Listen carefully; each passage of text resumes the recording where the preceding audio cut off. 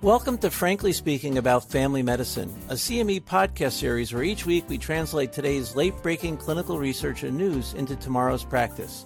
I'm Dr. Frank Domino, professor in the Department of Family Medicine and Community Health at the University of Massachusetts Chan Medical School and editor-in-chief of the 5-Minute Clinical Consult. Be sure to visit primed.com/podcast after the discussion for more information about today's article and to claim CME CE credit. Mary is a 4-month-old who's been thriving in your practice. Her mother received the COVID-19 vaccination prior to pregnancy, but did not get boosted, and her dad refused to be vaccinated completely. Mom calls you today to let you know that Dad just tested positive and is now isolating across town. Mom asks, when is there going to be a vaccine to protect Mary? I'm so worried.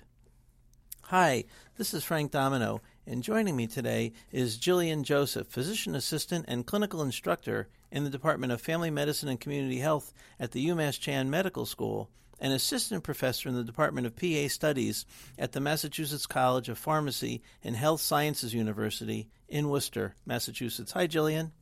Hi, Frank. Mary represents a real patient in my practice these days, and Mom and I are worried as well. Yeah, so what do we know about young children who get COVID-19 infections? Well, we don't have a lot of great data because most people who become infected aren't categorized or followed within health registries.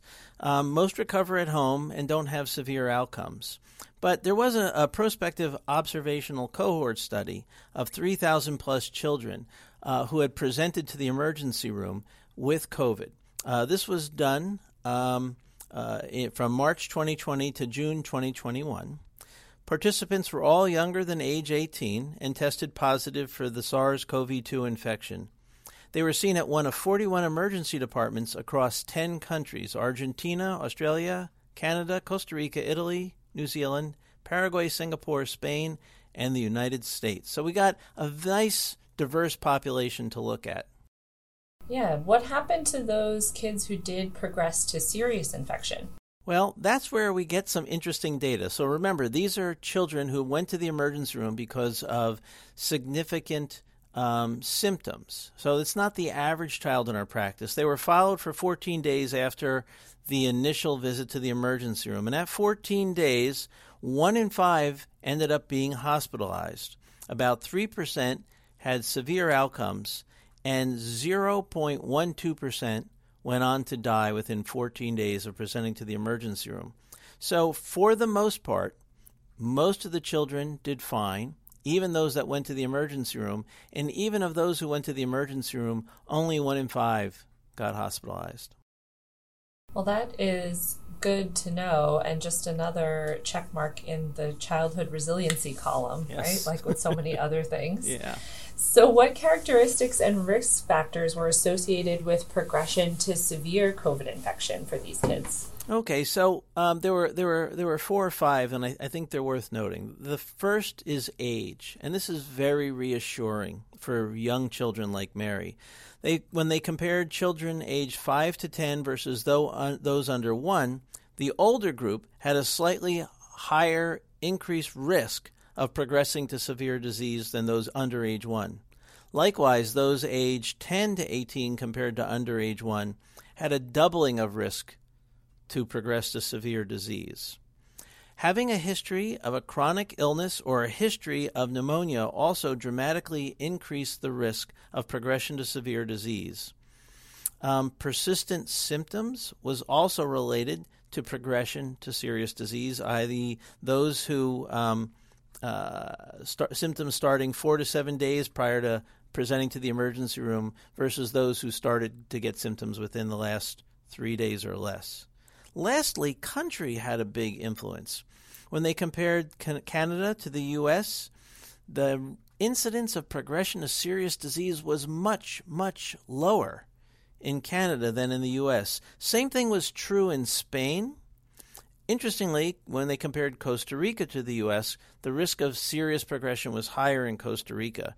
So there's something about either our healthcare system or the environments in these countries that has a dramatic impact on outcomes. That's really interesting.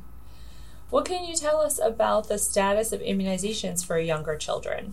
Well, as of mid-January of 2022, there is no vaccination for children under age 5, but hopefully that's coming. Currently, the recommendations are children age 5 to 17 get the Pfizer vaccine, and those 18 or over can get either Pfizer or Moderna.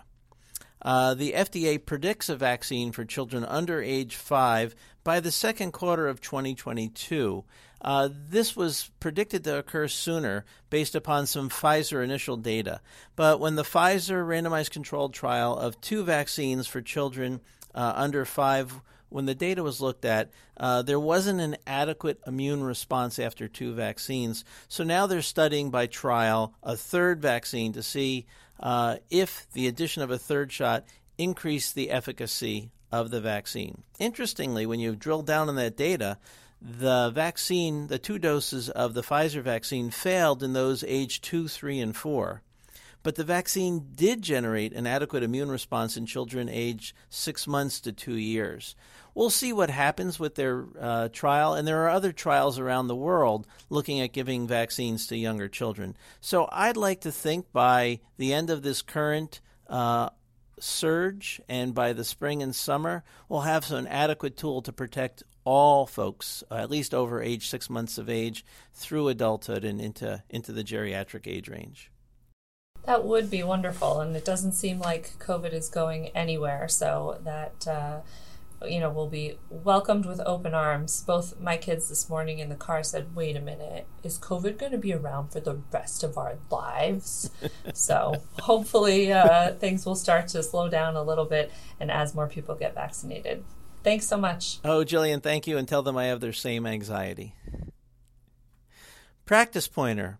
Approximately 3% of children with SARS-CoV-2 infections that go to an emergency room go on to progress to severe disease within 2 weeks of that visit. Characteristics of those who progress to severe disease include age over 5, those with chronic illness or a history of pneumonia, or symptoms worsening over time. Join us next time when we talk about an outpatient treatment for COVID-19 involving fluvoxamine, a common SSRI that's very safe. Thank you for listening to Frankly Speaking About Family Medicine, brought to you by Pri-Med. To claim credit and receive additional information about the article referenced in today's episode, visit primed.com/podcast. And see you next week.